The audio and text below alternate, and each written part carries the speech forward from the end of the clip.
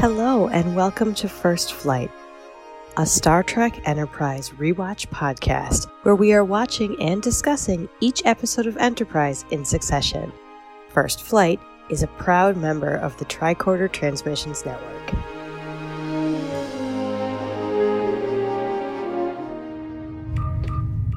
This is Commander Tucker of Enterprise. We've got some information you're going to want to hear. Welcome, Enterprise fans. I'm your co-host, Abby. And I'm your co-host, Chris. Tonight, we're discussing Precious Cargo, the 11th episode of Season 2. Abby, you read the script incorrectly. It's tonight we are celebrating Precious Cargo. All right, redo it. Tonight, we are celebrating Precious Cargo, the 11th episode of Season 2. Precious Cargo had a teleplay by David A. Goodman with a story by Rick Berman and Brennan Braga. It was directed by favorite always, David Livingston. It aired on December 11th, 2002. But before we begin our discussion, we need to issue a read alert. Tactical alert. All hands to stations. There are, as always, potential spoilers ahead, and we could end up talking about any part of the series at any time, so you have been warned. Okay, now for a summary of the episode. It's time for the Captain's Log. Let's go, Chris. Captain Starlog Supplemental. As we heard on previous episodes, from now until whenever I decide to stop, our Captain's Logs will be in verse form. So, here we go. A poetic summary of Precious Cargo. There once was a crew on a quest to help a damsel in distress. Her pod was in trouble, and they had to redouble their efforts to save her, no less. Bravo, bravo. Now, I have to say, when I read this one in the script, I absolutely snort laughed. It's perfect. It is perfect, and I did not write it. It was generated by ChatGPT, which I figured was fair to do for a Star Trek podcast. This is like this experiment that I'm trying now because I did a rabbit hole with ChatGPT. So did my husband recently. Yeah, so I'm like, you know what? I want to see what it does. We'll have to talk teacher about it too sometime because I asked you to write, give me a question ladder using Webb's depth of knowledge for so-and-so poem. And I got 16 questions that were pretty decent in like 30 seconds. Wow. That's 2 hours of work. Yeah, it is. Now, I could refine those questions. But anyway, ChatGPT did, I think, a pretty good job with our summary there, and I'm entertained to see kind of what comes out of this as we go forward. I say we gift ChatGPT all of our summaries for the next few episodes until they don't make any sense at all. It's just fun. It is.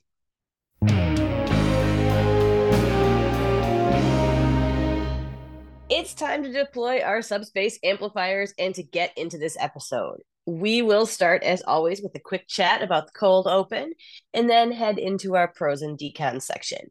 Each of us will share 3 of our favorite parts of the episode, and then if there are things that don't gel with us, that one's for Noelle right there. I was just going to say that. I know.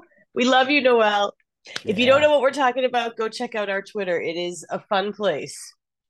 So anyways, if there are things that don't gel with us, we'll have a discussion on any decons from the episode. You might hear a dog bark in this discussion if somebody's Porthos pick is mentioned, but we will still discuss them later on.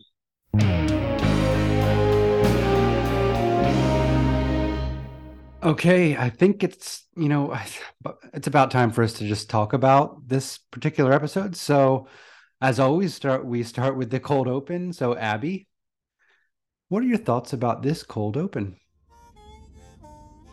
Well, I had a few thoughts. First of all, when it first starts out with the harmonica, I just kind of always roll my eyes and go, oh man, I know Trip's from the South, but that's one of the most stereotypical things. At least it's not a jaw harp, Oh, that could jeez. one step. Exactly. Like sometimes I feel like they just play into that a little much. But at the Yeah. same time, my grandfather, who grew up in New York State, right outside of Buffalo, played the harmonica beautifully. So Hmm. it's one of those things. But I liked we got the cool ship shot from without of Enterprise. We get the cool ship shot out the window. And after I've watched this a couple times, I kept realizing, and I was just thinking, oh, Trip's quarters are decorated. That's kind of cool. He has a giant brass scuba diving helmet in his quarters on like his top of his bookshelf space. And you see it in the last shot as you get that like long pan out and the music swells. And I'm like, that seems like a really specific, really old fashioned, really odd thing for a starship engineer to have in his quarters. But now I'm curious. And I'm gonna have my eyes open for it from now on. I didn't notice it, but he's from Florida, scuba diving, could be a thing he grew up doing, it's a But cool this looked piece. like one of those old metal ones from like, the 1800s, real old school, even for now. Oh, sure. So it's a cool little artifact from, a time gone by. There's a lot of Florida in this episode. And so I didn't notice the scuba head thing. My mind was on something different, which I'll talk about in a moment. But I as a Floridian, I appreciated all the Florida in this episode. All right. So, what is the thing that you want to mention, though, that your eyes were focused on? Well, my ears first, like yours, my notes say harmonica. Wow. Um, is he playing his soul out? Like what's this pain, this internal pain he's playing out through this harmonica? Because I think blues kind of with harmonica, I don't know. Yeah. But then it hit me, Enterprise lately has been loving to do like untraditional Star Trek music in their teasers. Lots of piano Oh. and now harmonica. So, like, what's next? Are we gonna have just pure bassoon solo coming up? Sousaphone. Sousaphone. Glockenspiel solo. It's it's the episode that Phlox learns about marching bands, and he just marches around with a sousaphone wrapped around his chest. Oh man, the fact that Phlox would love John Philip Sousa to like exercise to is now headcanon for me. Like I can totally see that. Because it's all about smiles. I mean, you can't not Yeah. be optimistic without John Philip Sousa. It is Stars and Stripes Forever, sir, by John Philip Sousa, an American composer of band music in the early 20th century. Yes, I know that. Computer, shut off the music. The king of the march. Yeah. So, the big thing I wrote down was Trip is off duty. He's chilling, playing some music, his soul out. He's lounging, still in his one-piece uniform. How is that comfortable? Come on. Come on. Get comfortable. You're off duty. So there you go. That's it. As soon as you started, I was like, I know where he's going with this. And I totally agree. You're right. One of the first things I do when I'm off duty, so we can say, is put on way more comfortable clothes. Oh, maybe the uniforms on Enterprise are just that good. I came home today by 12 o'clock from the school and immediately tore my tie off and everything and put on comfortable clothes like immediately and then went back to work. But that, I don't know. Anyway, that's all I have to say about the cold open. So shall we get into our pros? Yeah, let's get into it.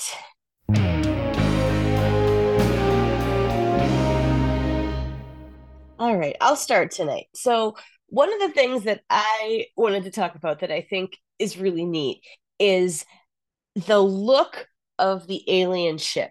Now, when they first walked on and you see all these like nets and ductwork and all this falling out, I thought to myself, oh my God, this is like some sort of junky fisherman's basement. But the more that you got, yeah. But then when you see, like, okay, it would make sense. This is a cargo ship. They need nets. They're actually holding stuff, and they're holding stuff in place, big heavy stuff that needs to fly across space. So that made sense. And then you saw that they had jury rigged everything to hook up the stasis pod, and so then some of the like exposed ductwork and stuff made sense. And when they talk about how they don't have a lot of water and they can't take baths, the fact that it looked all kind of like dirty and grimy, it made sense. And the more I watched it and the more that I looked at the aesthetic of that, I really liked it. And I thought it was interesting. At first, I'm like, okay, so they have this junky ship and they have this really nice escape pod. Really? They're going to have, it feels like if they were that cannibalizing their ship that much, why would they have been leaving pieces and supplies and everything in their escape pods? But then I'm thinking to myself, no, they're carrying a kidnapped, royalty. They're going to have their escape pods ready to go just in case. And it all started clicking into place for me. So I just think that this design and the aesthetic of both the pod and the ship itself were really well thought out, even if it took me a while to realize it.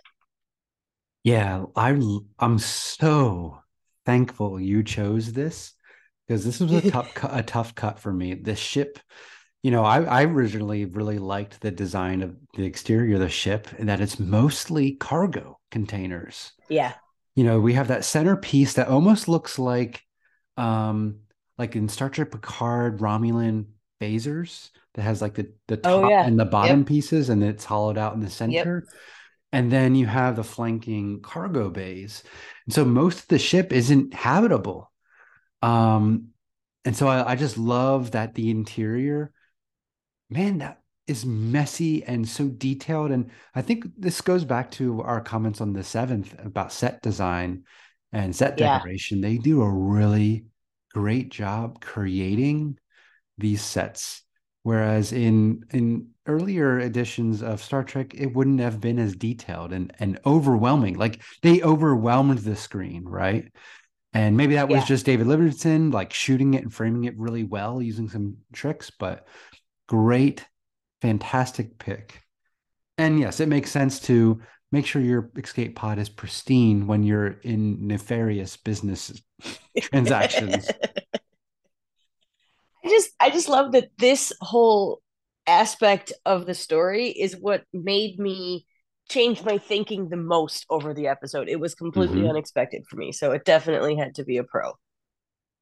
Great pro. Great way to start.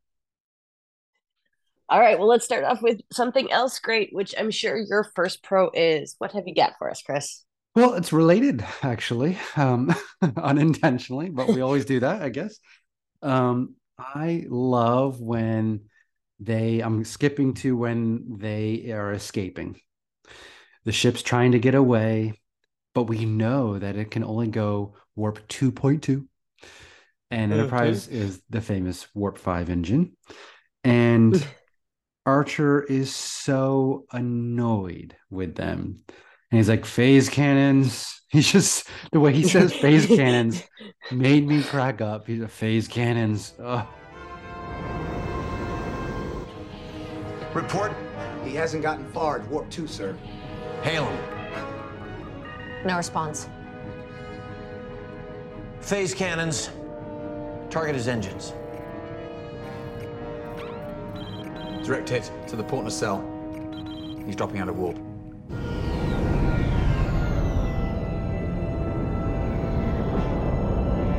Bring us into grappling range. Hail him again. Captain.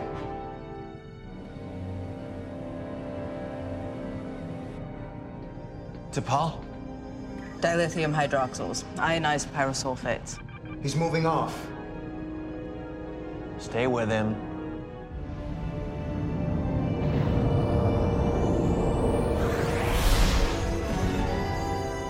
I thought you took out one of his nacelles. So did I. Our warp drive won't engage. That cloud he released, it got into the plasma vents. They'll have to be purged. He's moving out of sensor range. I've lost him. So he's just annoyed that this is even happening, that these guys are just pulling this over him. Phase cannons. But then they really effectively, like some highly creative Maquis, pull a trick and get away. with the, I'm gonna get all the tech terms wrong, but whatever the cloud was that allowed dilithium hydroxyls with ionized pyrosulfates. Dilithium hydroxyls, ionized pyrosulfates. That is what it actually is. For some reason, those 4 words have stuck in my head for 20 plus years. I'm dead serious. Dilithium hydroxyls ionized pyrosulfates. That's what they threw out there.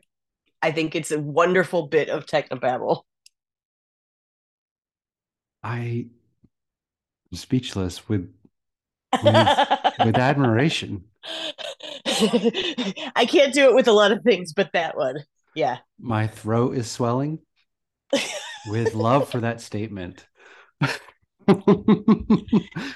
Well, when you have to pull something out, that's a good one to be able to pull out. It sounds impressive. And it was. I love that too. That was my hardest cut. So I'm so glad that you put it out there because I was like, you know what? I'm going to give that particular phrase a little bonus Porthos if it doesn't come up. But I'm so glad I get to bring it up because it is a good plan. Like, it worked. They got away. I mean, it was a really good plan. It made me feel like I would see B'Elanna pull that stunt or Tom or something on Voyager to get away. Like, oh, I got this old Maquis trick. And Chakotay's like, oh, that one again? That's what it made me think. So, yeah. Great moment. And at this point in the episode, I'm like, all right. I mean, yeah, this is pretty good. Like, I was going in like, all right, Precious Cargo. Here we go. And I was enjoying it. There's some stuff to really have fun with. So, Abby, what's your next pro? All right. So my next pro is probably not a surprise to anybody, is I really like the dinner scene.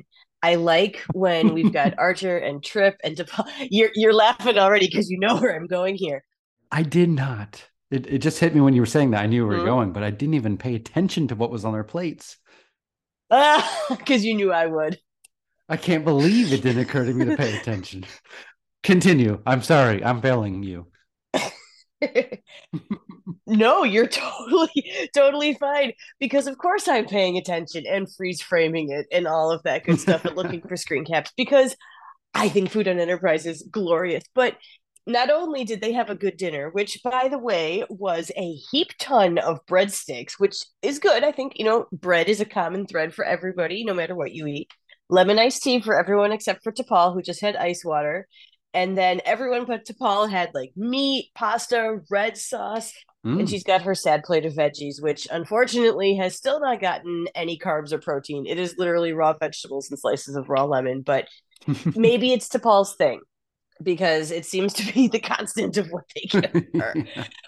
But on top of the fact that I got glorious food scene here, I really enjoyed the caginess of this scene, because you can tell that they're all still trying to play this off as this is friendly and fine, and maybe it is, but probably it's not. And we know these guys are pretty sketch, and then it gets even more sketchy, and it's just interesting. We've talked about how Archer weaponizes his politeness in the past, but this wasn't weaponized, but it was very focused. It was like targeted politeness, because it was digging at the same time. And I think it shows the nuances of him as a captain, because I'm not sure that his alarm bells would have sounded as loudly had this been last season. Problem? The stasis pod. What about it? It's malfunctioning. If you'll excuse me, Captain. I'll show you to the docking port. I know the way. Yes? There's a minor problem. I'm going to need your assistance. What kind of problem? The malfunction is more complicated than I expected. I'll be there in a moment. I don't mean to be rude. Not at all.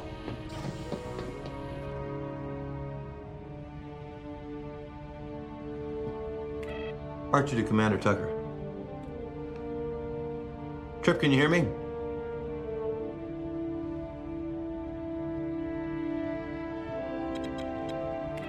Archer to Lieutenant Reed. Mr. Plin, That's right. Lieutenant Reed, the captain asked me to escort you back to your ship. That won't be necessary. I'm afraid I'm under orders. Have I done something wrong? It's just a precaution. Never realized leaving the captain's table would cause so much concern.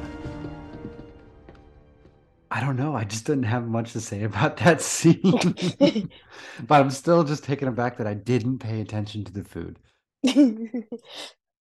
I like the awkward dynamic between them two, and that the guy that's left behind, Plynn, is trying to play like dumb, like, oh, nothing's going on. And then he has to get out of there. And he, I wish Archer caught on sooner.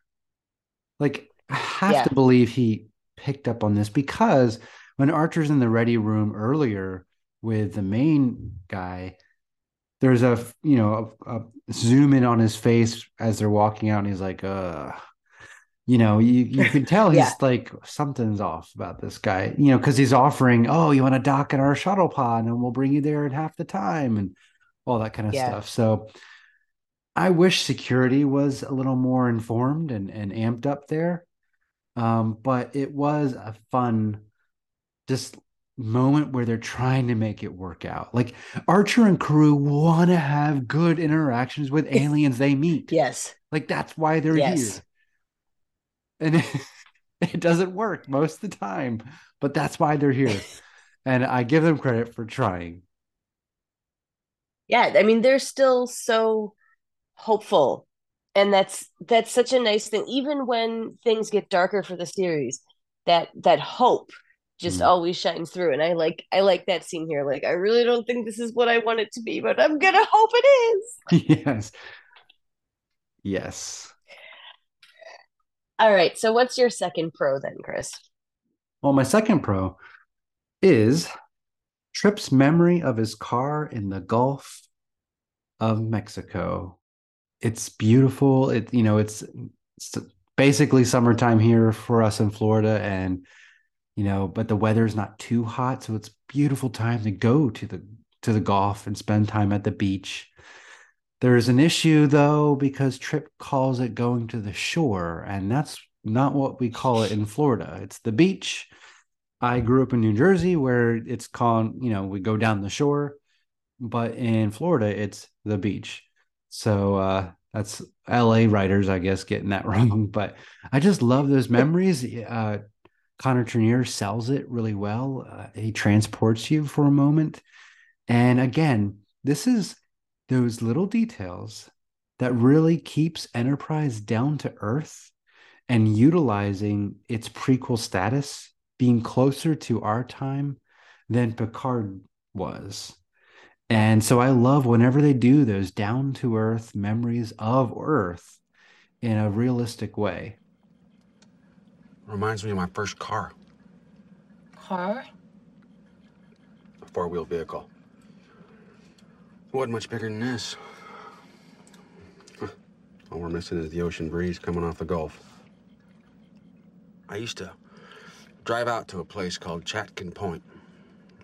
Park along the shoreline and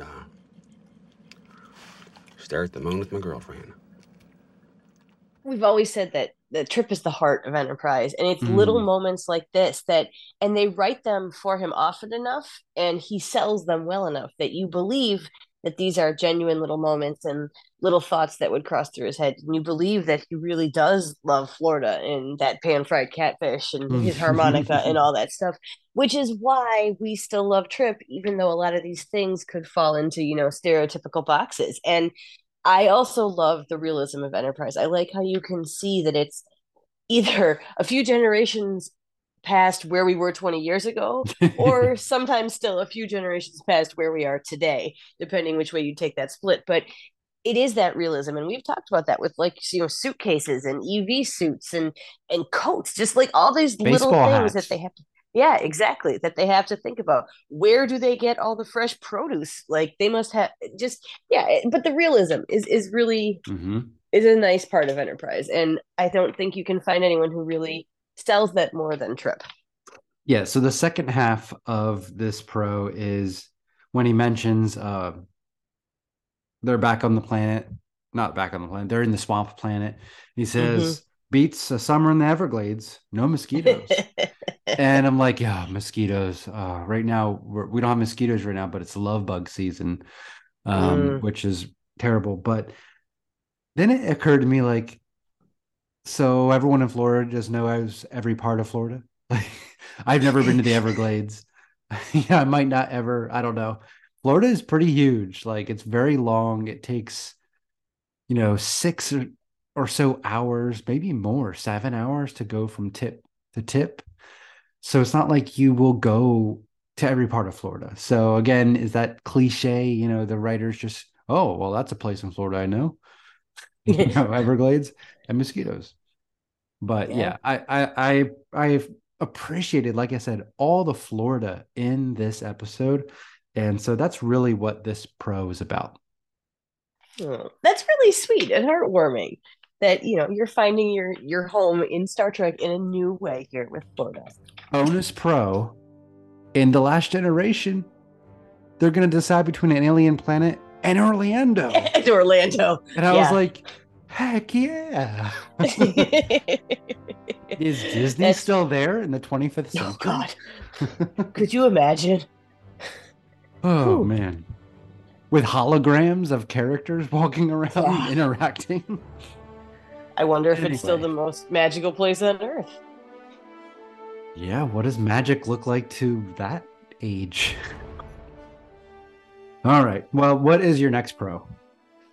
All right. So my third one here is, and this is one that I don't pull out all the time, but I really appreciated the sound editing in the fight scene at the end down on the planet with the splashing and the crashing and I was listening to it on headphones, on noise-canceling headphones one of my times through, and I felt like I was there. Like, a lot of times with these older things, you don't get the same kind of sound that you get in the more modern Star Trek or the more modern movies, any of that kind of thing, because it wasn't designed that way.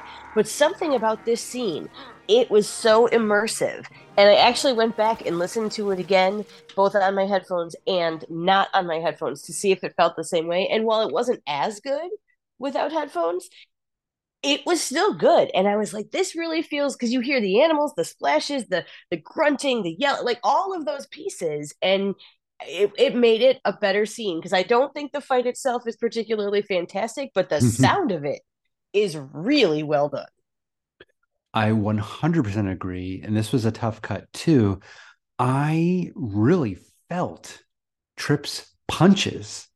Yeah. And he looked like a boxer, and his hits landed and there was a good thud to them. Now, it didn't really have an effect on the guy, but that really stood out. And often fight scenes in Star Trek are just, it's not its thing. They're not. It's Kirk Fu. Yeah, it's not really good. Yeah. I'm obsessed with a good Riker palm punch. But, but it's stupid, but I love it. Yeah. In fact, I was like looking, did he palm punch a Borg? Oh, no, I don't know if he did. I don't think that would have been perfection. He needed to, but no palm punching here. Those were solid punches by Trip. So I appreciated that. And the sound design, you're totally right, contributed to that being really effective. All right. So that brings us to your third pro. What else did you love in this one? So this is the Star Trek moment for me. Usually I put that in my Porthos pick. So, changing it up a little bit. It's a small moment and it's in a small space. It's in the escape pod where they're crammed together. And, well, Trip is like talking to Kaitama, something like that. And he's like talking about his car and how he would take his dates to the golf. And he's like, don't worry, I'm not going to hit on you. Mm-hmm. And I really appreciate that moment for Trip. Like, oh, I'm not getting, that's not what I'm here about. And part of me is like, yeah, duh, because he's annoyed with her too. Yeah. But then we realize she is isolated and alone because of her position. And Trip says, sounds lonely. Yeah. It's a small line, but Connor really delivers it well. He's charismaing. He has so much charisma in this whole episode. He's doing charisma the heck out of it. But that's the Star Trek moment, because there wasn't much message in this, but it's about finding the ability for empathy, even when you're annoyed, when you're in the close quarters, when they're frustrating. He's still taking the time to dig and find the way to find empathy and then express it. Don't worry. I won't make a pass at you. The Sovereign Guard would cut off one of your hands. Oh, you must be a fun date. The First Monarch doesn't socialize with the opposite sex. You've never been on a date? 4 years ago, before I was selected to ascend to First Monarch, I was courted by young men from many noble families. Now I spend my personal time in the company of my father's advisors. Sounds kind of lonely. You haven't finished your work. Yeah, I have very similar thoughts on this, and we might need like half a dog bark here, because that kind of overlaps my Porthos that will come up later. So I will let us insert some sort of one bark Porthos here, and I'll just comment on that particular line of sounds lonely, because that always stands out for me too. Like, and you can see his whole body language with that. And then the after, when she tells him, you haven't finished your work, and he just kind of takes a breath and does that slow nod, and like, he knows that he was right, and he knows that she was right. Like they both know. Yeah. And they're both acknowledging that we're just not doing that right now. And that is one of the first moments where you see them actually connect, even though they're connecting over not talking about something. Yeah. And, last episode, in our bonus, extended button after our usual close with the moment of Melanie. And if you aren't listening to that, guys, you always listen after our moment of Melanie, because we put some silly stuff on there. But in our last episode, where we talked about this actress, and I hadn't seen this in probably decades. So we were talking about how she wasn't the best actress, and she moved on to be an amazing TV cook, right? Mm-hmm. I didn't find her too unwatchable. It's fine, pedestrian. But this moment really made it story-wise understandable why she might be socially awkward as a character and stiff, because she doesn't interact with people. And so that moment humanizes her in a really important way. And that's why it's my final pro and my Star Trek moment. Nice. I'm sure we'll talk more about her in a few minutes. So let's move on to the decons. I have a feeling we've got a little bit of a list today. So these are the parts of the episodes that just don't gel with us. Chris, let's start with you. What do you got this time? I only have, let me see. I'm scrolling.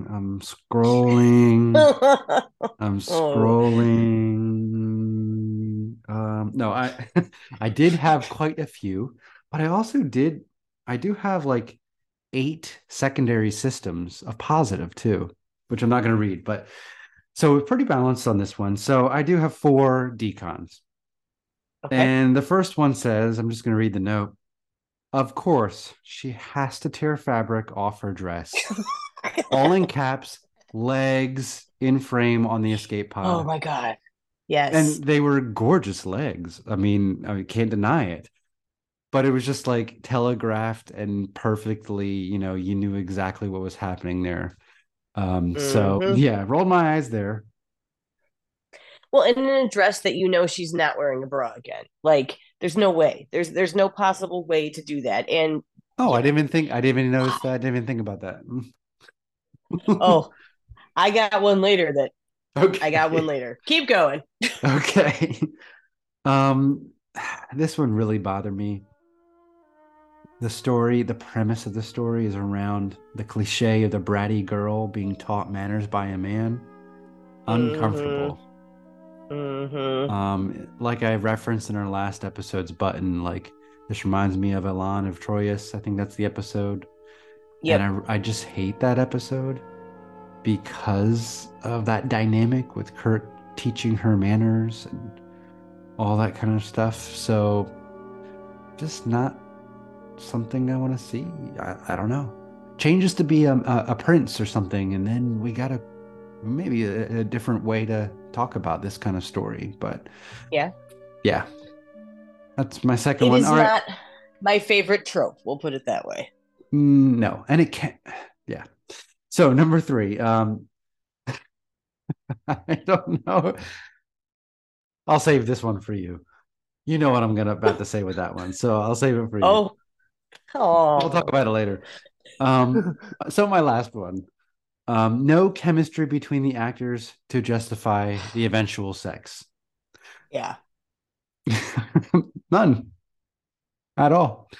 I mean, he's a chemistry set all himself, but yes. she's a dud. So that's the end of my decons. What are yours?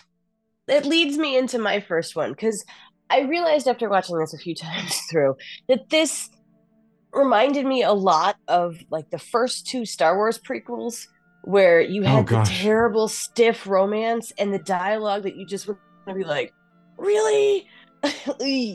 And I feel like, yes, Connor is just glowing with every bit he can throw into this, but it is not enough. And there is not enough charisma in the universe for some of the horrible dialogue.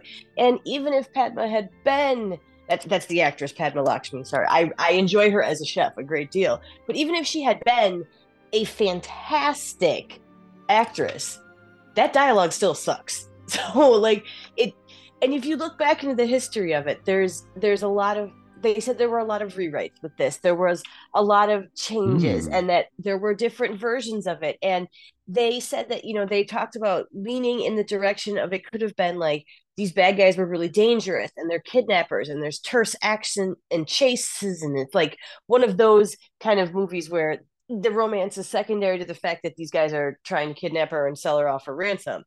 Or it should have been like a total romantic screwball comedy.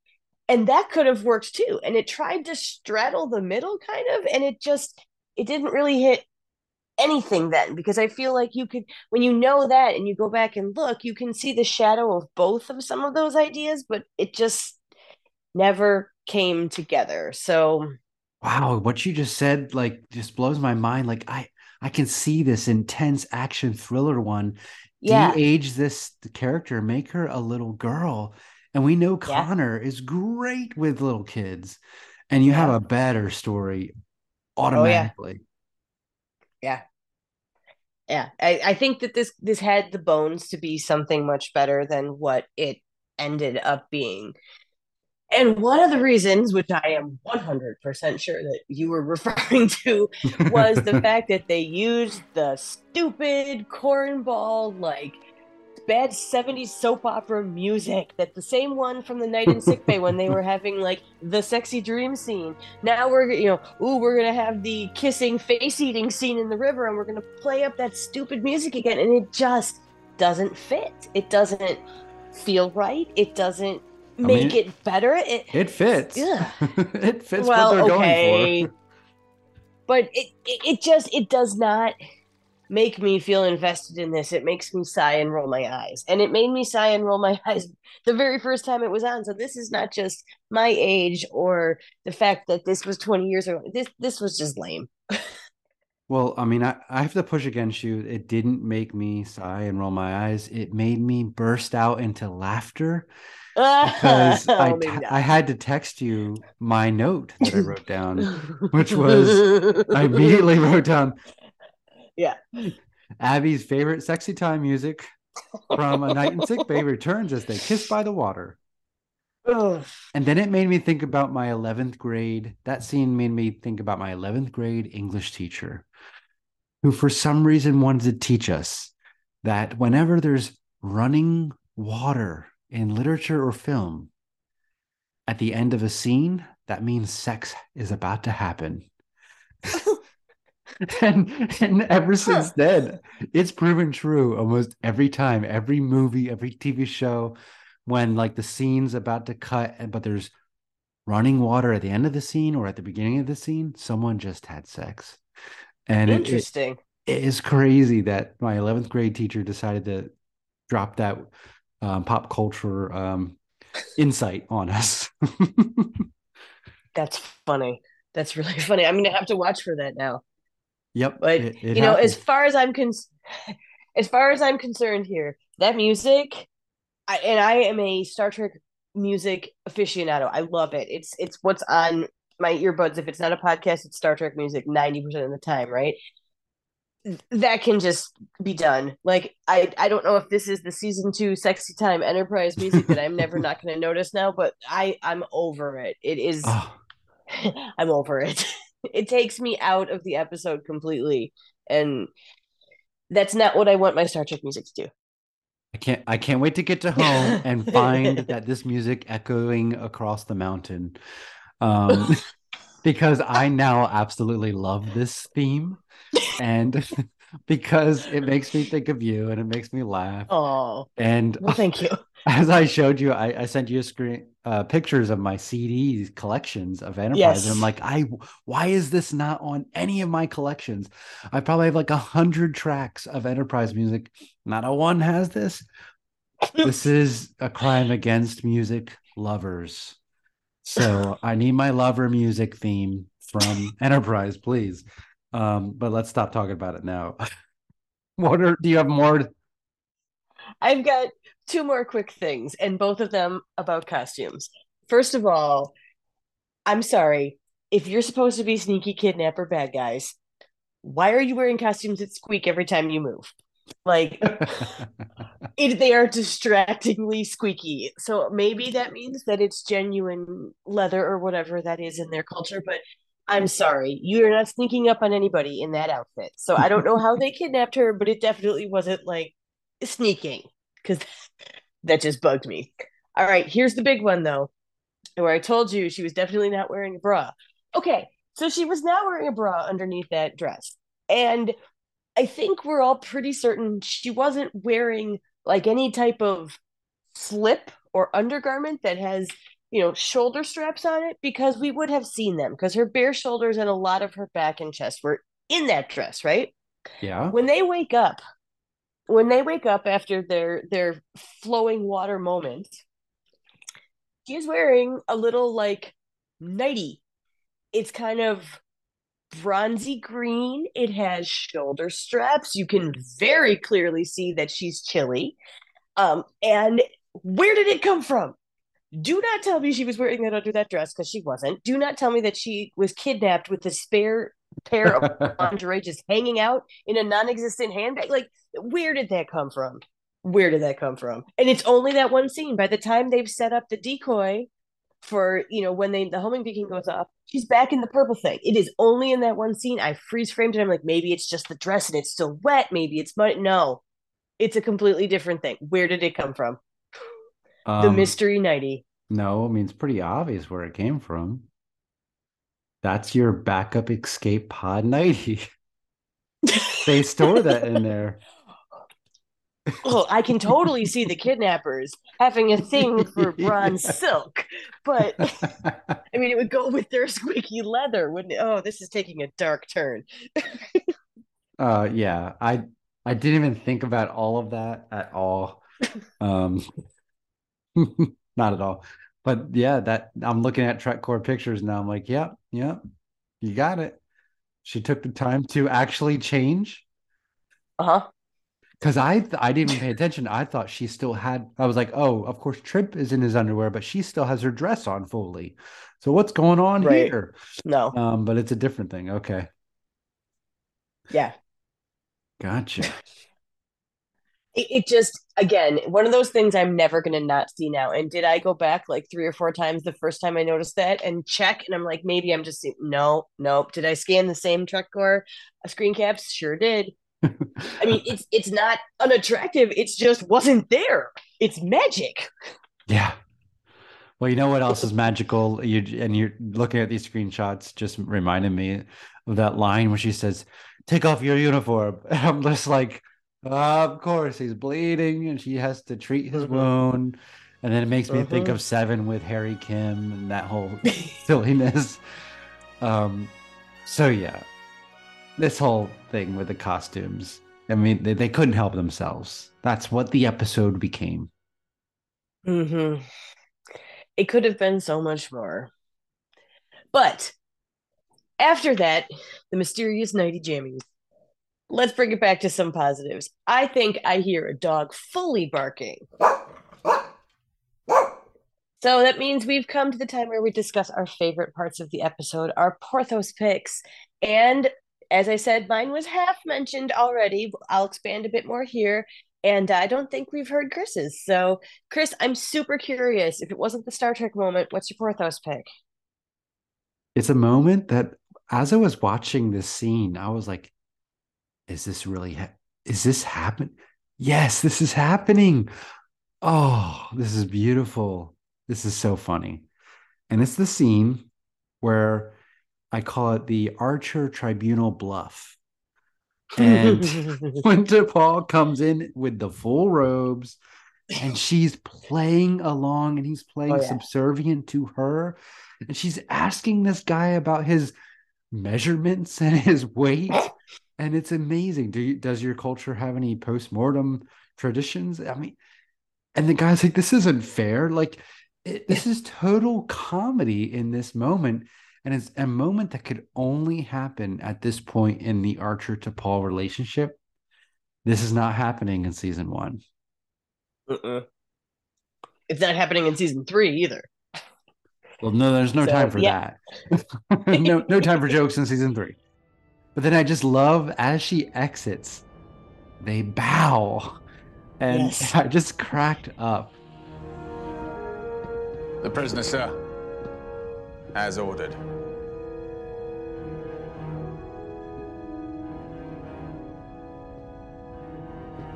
Thank you. Will there be anything else, Captain?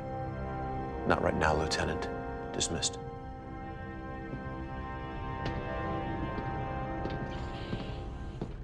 Have a seat. Why have I been brought here?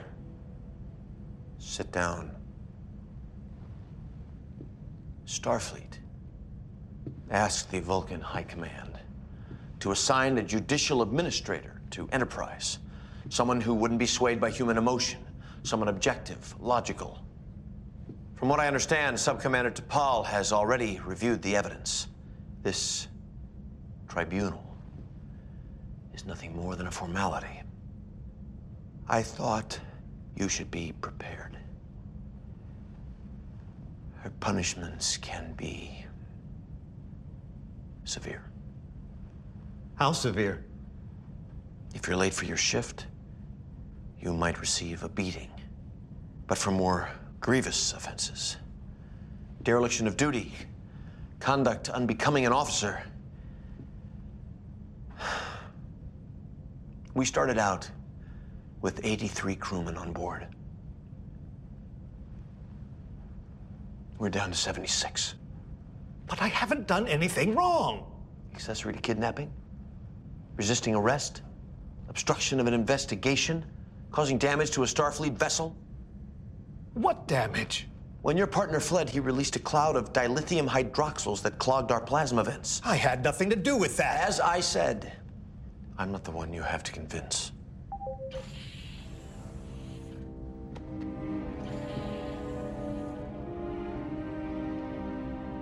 Subcommander. Has the accused been informed of the charges? Yes, ma'am.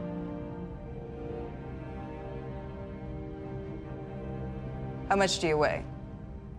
What? Your weight. 72 kilograms. Height? 1.8 meters. Why are you asking these questions? Does your culture observe any post-mortem rituals? This is not fair. I demand to speak with someone from my government. He's got a point. We've never tried an alien before. Maybe we should contact the High Command. They've granted me complete autonomy in these matters. If I had to consult my superiors every time I made a ruling, it would defeat my purpose here. We'll convene at 1800 hours. As you wish.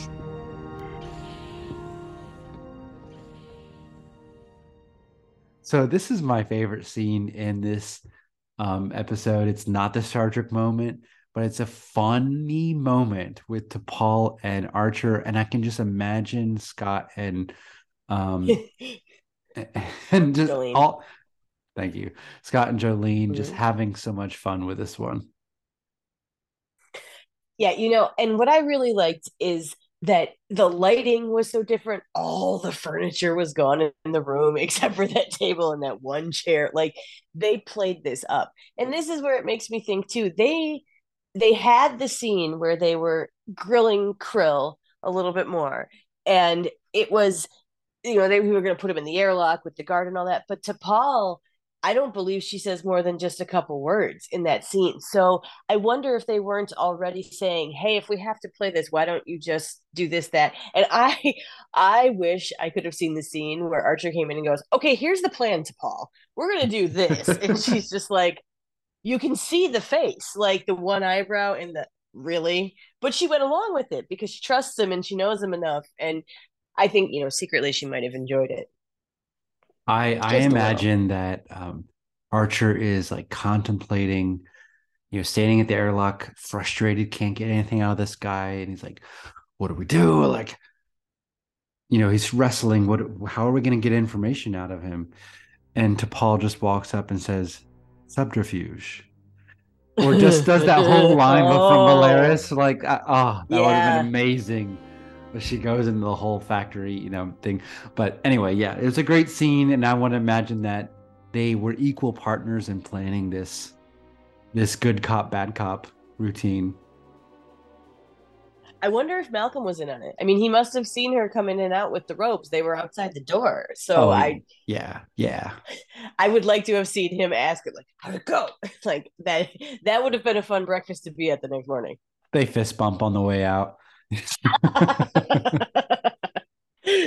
That would be perfect. All right. So we got half of yours, but can we complete your Porthos pick? Because I like complete whole dogs. Yeah, I mean, the top or the bottom is just messy, right? Yeah. Anyways, so as I was saying before, I also enjoyed that scene where they were bonding in the escape pod. And one of the things that it really made me think was how we see this parallel in that callback to Shuttle Pod 1 when he and Malcolm were stuck in the small space. Not quite as small, but still in a small space. And I got babies. Hold on one second. We'll return in a moment as Abby says goodnight to her own precious cargo.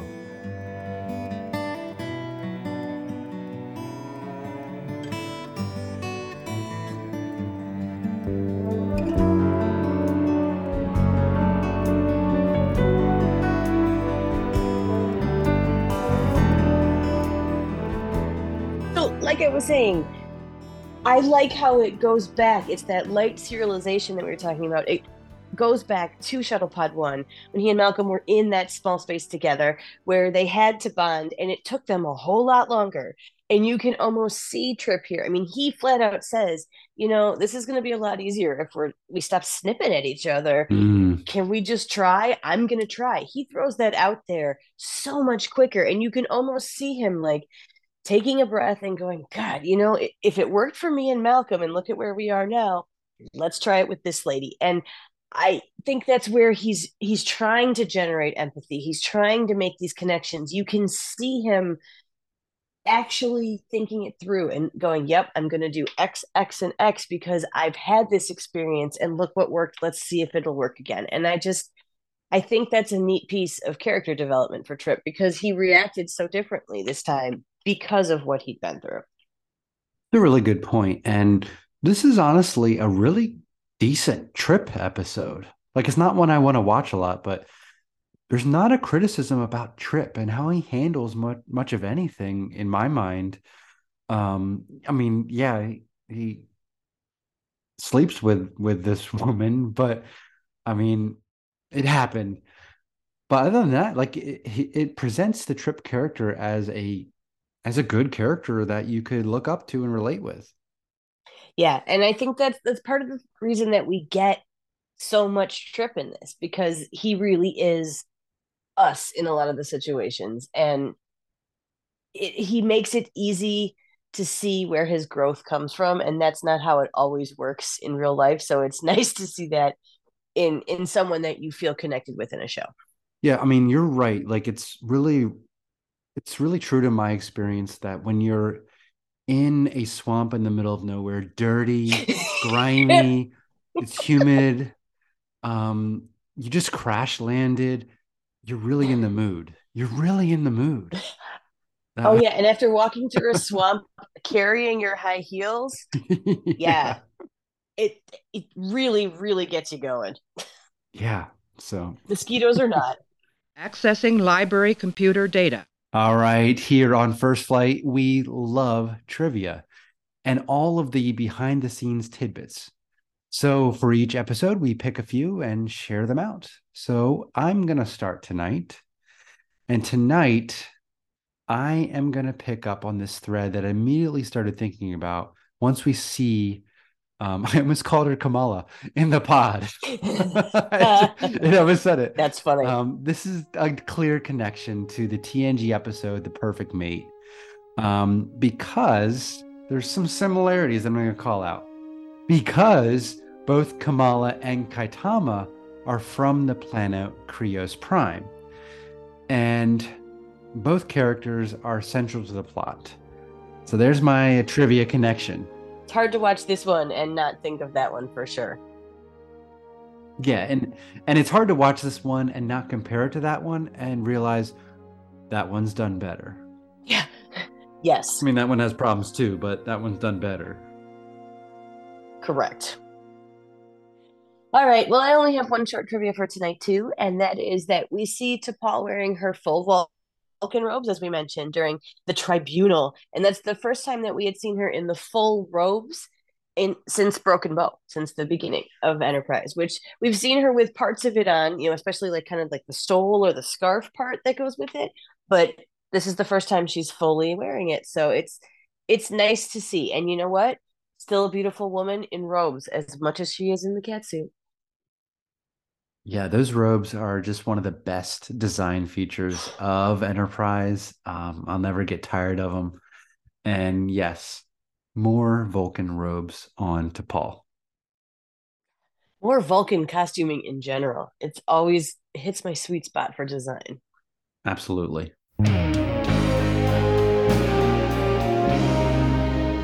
Now it's come to the time for our final thoughts and grappler ratings. And I think we have found a great deal of positive in this, but we have also mentioned a great deal of struggle. So, Chris, on a scale of 1 to 10 grapplers, how do you rate Precious Cargo? I'm questioning my score now because I had a lot of fun talking about things and then realizing it's a pretty decent Trip episode. Some good starship action, great set design, funny scene with Archer and T'Pol, but it's a 5.5. It's meh. Yeah, we are on a similar vein tonight. I feel all the things you said, and I just this one, if anyone listened, to our last button, and I was like, we're gonna celebrate Precious Cargo. Like, there are just too many moments of this episode for me that make me either go or roll my eyes or just kind of shake my head. And it is not awful. It is not TNG Code of Honor. No, it's just ugh. It's kind of meh again, and it could have been so much more, especially knowing that they thought of two different ways to spin it. So This one gets just a flat out 5 for me today. Fair. Like I didn't leave frustrated like I did with Vanishing Point, which I think if that reveal, if it wasn't all fake, would have been much stronger score. So this isn't as good as the fake parts in that episode, but it isn't terrible. It's just kind of like, oh, you know what this episode is you know how it's going to end. And that's what you actually told me before I watched it. You're like, oh, like 15 minutes in, you're going to know exactly how it ends. And I'm like, Abby was right. Yeah. Well, you've seen this story 100 times before. And I always try to think, if I had not seen this story 100 times before, would I have been wowed? Like a lot of people say that about young adult literature. Oh, it's so derivative. Well, not if this is the first time you're encountering something. But I feel like with this one, if it was the first time I'd encountered this story, this trope, I still would have been like, eh. Like it's just meh all around. Yeah, definitely. I mean, people could say that about superhero movies, but it's if the character is unique, even though it's in a similar kind of situation, that a lot of them follow, that's what can get you through it. And so I think Trip did get us through this. Connor Trinneer deserves a golden Porthos or something for this episode, because he really made it watchable for me. Every moment he's on screen, which is often, I was enjoying seeing him fix things, pull levers, reach, be annoyed, all that kind of stuff. So he did a great job. Before they started escaping, I didn't mind his snark. Like I actually liked when she was like, are all, people in your species this annoying? And he's like, nope, only me. Like that's what I would be saying in my head sarcastically. It just, when it takes that little, the tropey turn, I guess, is where it just kind of becomes meh for me. Okay, Abby. So before we totally wrap this up, let's go through a quick recap of our pros for Precious Cargo. It's our last chance to celebrate it. And because we really did find some good stuff in here. So we have my first pro, which was the ship and pod design from the kidnapping aliens. Very cool and very consistent. Made the episode better for me. My number 2 was that dinner scene and all the food, plus that tension and that politeness that Archer can use so well to get what he needs. My number 3 was the sound editing in that final fight and how amazing it sounds, especially on headphones. And my Porthos pick was Trip connecting back to his time on Shuttlepod 1 with Malcolm and actively trying to find a way to work together in this small space because of what he'd been through before. So how about you, Chris? Run us down one last time. All right. Well, my first pro is Archer's annoyed phase cannons line as he's trying to stop the bad guys, and the bad guys get away with a clever little monkey-like trick. My second pick is Trip's memory lane of driving his car to the beach, and all the references to Florida. My third pick is his ability to find empathy in this woman who is obviously leading a very lonely life. And then my Porthos pick is Archer's tribunal bluff with the delightful good guy, bad guy, cop routine with him and T'Pol. It's a good list. Some good moments. My chronometer's running backwards, sir. Incoming transmission. You read my letter? We want to remind you that we adore getting feedback and thoughts from you, the listeners, as we hope you could tell from our last mailbag episode. We had so much fun sharing and discussing your insights and ideas. And we have a lot of chats on social media with so many of you, and we're collecting again for our next mailbag episode. So this is your call for any grappler ratings, Porthos picks, or just general comments about carrot balls, food, clothing, midriffs, all those things. And we will include those in our mailbag episode, because you know what? You guys made that really fun. Yeah, that was so much fun to go back and revisit. And as you can tell from all the laughing, and if you do listen to our little buttons after the moment of Melanie, we have so much fun doing this. And so much of that comes from you guys. So please, please do reach out and share any thoughts or smiles or jokes or carrot ball recipes that you have for us. And you could reach us at First Flight Pod on Twitter, Instagram, and Facebook. And we're also on YouTube under the Tricorder Transmissions Network channel. You can reach me personally on Twitter at Abby M. Summer. That's SOMMER. And Chris, what's the best place to reach you? The best place to reach me is on Twitter at Shelf Nerds or on my YouTube channel, Completing the Shelf. We want to thank you so much for spending this time with us and putting up with all of our giggles. We'll be back next time with The Catwalk, the 12th episode of Season 2. And as always, we leave you with this quote from Captain Jonathan Archer and your moment of melody.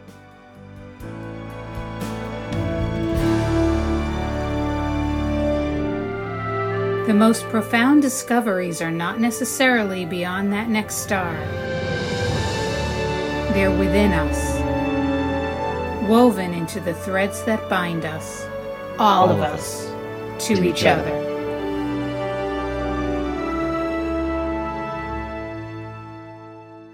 All right, let's do this thing. Let's At some do point, it. my daughters will come in and give me kisses, but they were still frosting cupcakes for the woman who fell down the elevator shaft because she's finally home from the hospital today. And so we made cupcakes to bring her tomorrow, and they were still frosting when I came up here. So we'll see how Well, that's those going. are your actual precious cargo, They are. Yeah. little sweeties.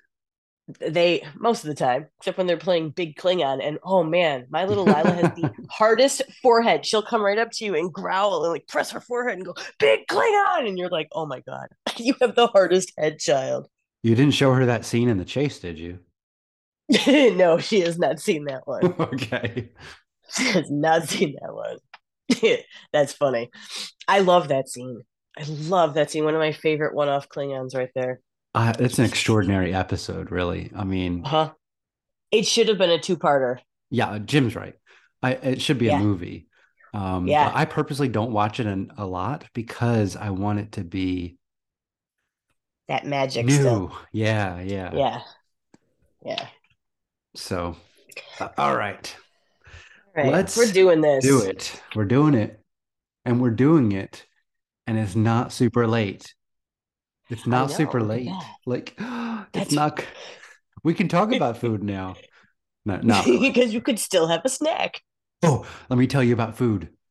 It's going to Yes. end up in my next Shaw Retail Star Trek because I just did it myself. I think my inner Shaw came out. At least the Shaw in my head. That was experimental food. So my wife made these chocolate muffins and she's at a woman's Bible study tonight. And the kids' behavior was perfect for me. Oh. And so I got these muffins out and I cored them, filled them to the top with chocolate syrup, and then used the chocolate syrup to make flower petals around the top of that, covered that with cacao nibs, and then did chocolate designs on the plate, on the white plate, and then layered a thin slice of strawberry on top and heated it all up for about 18 seconds. And so I'm like, I take a picture. I'm like, oh, that looks pretty good. I was just going to say, I hope you took a picture. Oh, yes. So I took it over to the kids and put it in front of them. And my daughter goes, I don't want strawberries. I had strawberries for breakfast and for lunch. I'm just like, you'll eat it and you'll like it. Humbled right there. And then they're like, oh my gosh, Dad, that was the best thing ever. Can we have it tomorrow? And I'm like, you know what? I'm going to make one for myself right now. That's funny. That's It's great when they start to get their palates back, though. Because, they always go through that I only eat 5 things phase. And that's where my little one is right now. And my older one, like tonight, she realized she liked Brussels sprouts because we love Brussels sprouts. And she's like, I think I'm ready to try that. This is delicious. I know. It's so much fun. Yeah, that's been my marriage with my wife because I was a very picky eater and she'll try things. I'm like, Danielle, I'm not ready right now to try this.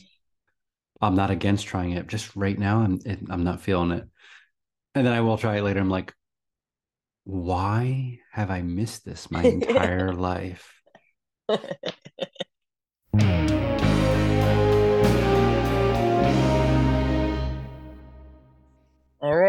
Kaitama.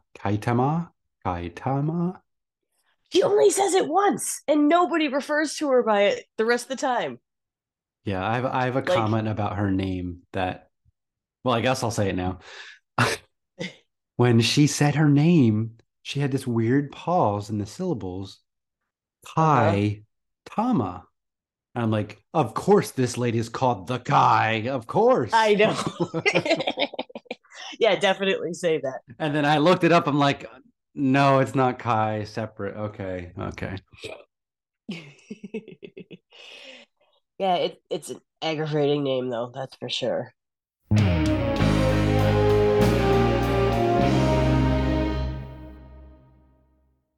I love the catwalk.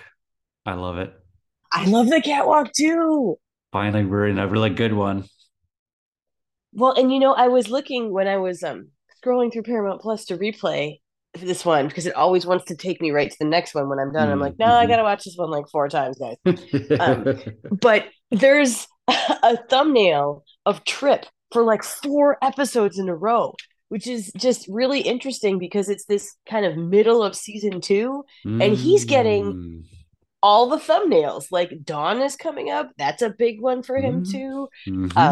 Yeah, I mean, it's interesting that we've had so much Trip in the middle here. Yes, and you, you just reminded me to look at thumbnails for upcoming our show artwork, and I was like, oh, I think I got to start making some more, and then I pull up the one for Precious Cargo, and it's the shot of him, and in my secondary system, I wrote it. This is where's my note? Oh, it's the Trip I got some smile at the end. Like he has this weird little smile as she says, come to my planet and find out. I'm really glad he never went back to her planet. Like, oh yeah. Why could she not zip up that stupid uniform at the end? Like, I didn't put that in there, but seriously, everybody else wears it all the way up to the neck. No. I was delighted she wore the uniform, right? Okay. Yeah, but then wear it right. We already know you're beautiful. We've already seen everything you got, pretty much. Zip it up. Look, she was not wearing any midriffs. Like, she got shorted on the deal. Like, so, all right, true, but you got a whole lot of leg that we don't get from the other people usually. That is true. That is true. No, I was just celebrating she was in a Starfleet uniform, which, like, if this was TNG, it would be another weird onesie. DS9, it would be an asymmetrical top. Yeah. With a bold pattern. Bold Boimler wears that. Absolutely. Wait, is it Rutherford? Is my top not asymmetrical? Not asymmetrical enough? Yeah. I love that one. I love Grounded. It's one of my favorite episodes. It's one of my favorites too. It's one of the only t-shirts that I bought from the 3rd season because I just first of all I really liked the t-shirt because it's got the Phoenix and it's the Bozeman Montana poster. I love it because people look at it and they don't think anything, but if they really look, they're like, wait a minute, that date's in the future and it says 300 years. What? I'm like, yeah. Oh, I need that. It's a great t-shirt. It's the Titmouse collection that they do one for every. Yeah. No, I try and ignore them because I don't need to spend money on that. Yeah, I don't either, except that I wear them all the time. So I justify it where I only buy the ones I really, really like. Yes. So yes. But you better buy them quick because some of them go faster than others. And like, I really would have liked the one from Kayshawn, His Eyes Open, because it says Kayshawn when he was a puppet, but it's on this like ugly peachy orange color that will make me look like death. Yeah. And I'm like, man, I would have totally bought that one, but not that color. Again, that's another episode. One of my favorites. I know, it's so fun. And every time it's funny. Every single time. It's just that funny, but also super serious and respectful about the Enterprise D crew and what Starfleet is. And I'm like, man, this is a golden show. I mean, Lower Decks. Yeah. Is phenomenal. I need to watch more of that. But That's my usual, like when I have like 20 minutes and I know I need to wind down and I'm Yes. like, I need something positive to send me to bed. Like I'll watch an episode of Lower Decks. Like I'm kind of slowly always going through that series. Man, I might do that tonight. Although, like, I'm on episode 7 of Strange New Worlds next. Oh, So I'm like, oh, I just want to keep going, like, and finish that. Like, I might finish my rewatch of that in like a week and a half. It's too quickly. I know. That's the thing. Like that's why I'm waiting till like closer to when it starts, I think. I'm finishing my Discovery 4.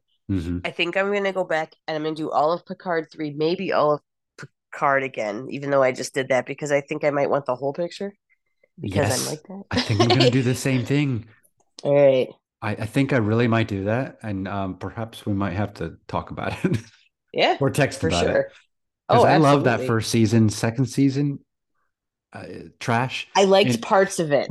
I liked yes, parts of it. There were some really amazing parts, but there were also some really not amazing parts. let me take back trash. Like I, there's so many amazing moving moments that don't cohere together I feel into a like it was meaningful 3 whole. episodes longer than it needed to be. They put too much filler in to make it 10 episodes. It was a 7 episode story. Well, and there's no reason, like, why did Picard have to go back to this exact moment Yeah. to make this connection with who his mom was and get over that trauma? There's no like narrative connection for me that I saw the first time. So I haven't rewatched it. So I'm looking forward to watching season 1 and then going to this and looking the whole thing. See, and I felt like because I did that right before season 3 started, and I feel like I liked it more.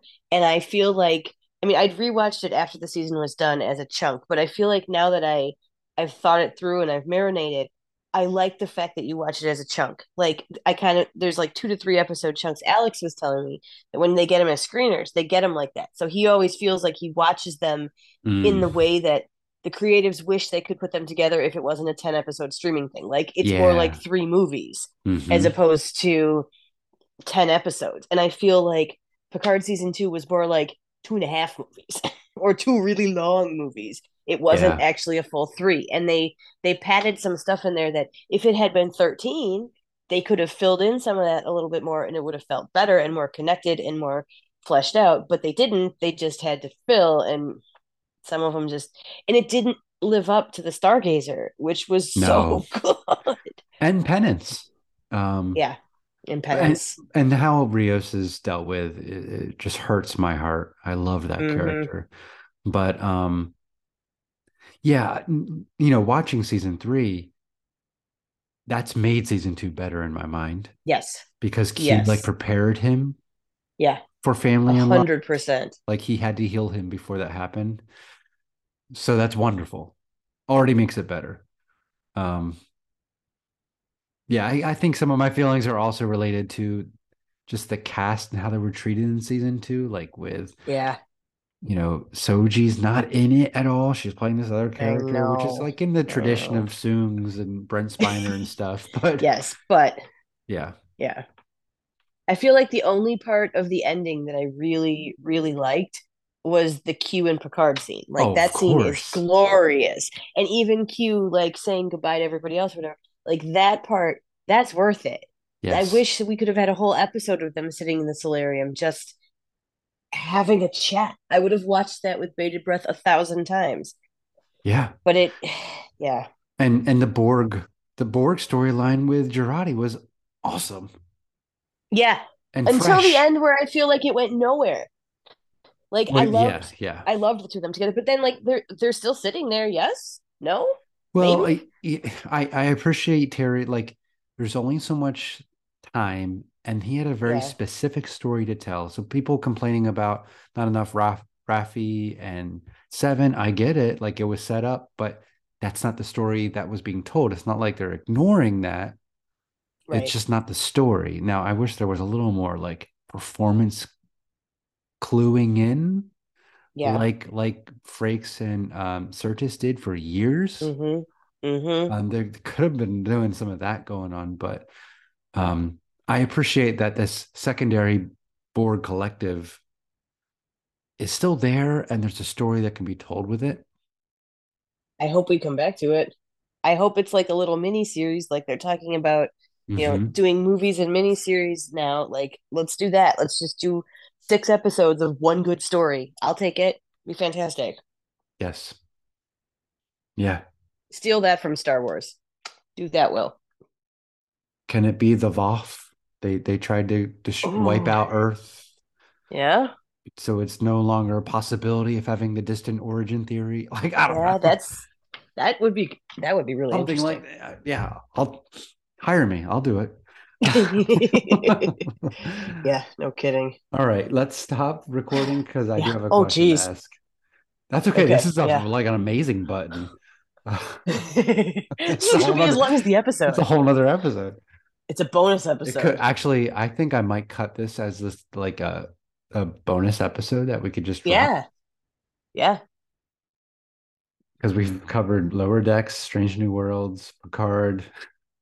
Chris and Abby's thought on other Trek. Yeah.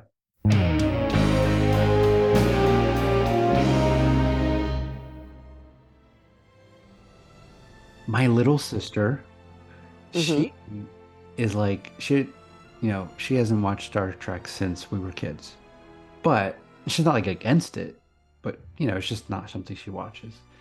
And she's like, so, I think I'm going to check out Picard season 3. And I'm like, really? Yes.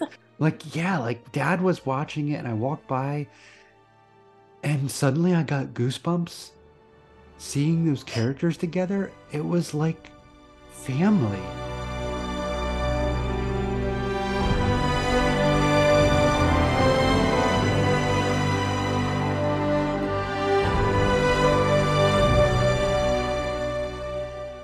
I'm getting goosebumps right now saying that. I was like, yeah. Yeah. Yeah. And so, it just validates that this is something special beyond us rabid people that live and breathe Star Trek, Yeah. You just walked by and saw Picard and I think she saw them walking on the bridge for the first time. And I was like, all right. Yeah. This is something special. That's awesome. Yeah.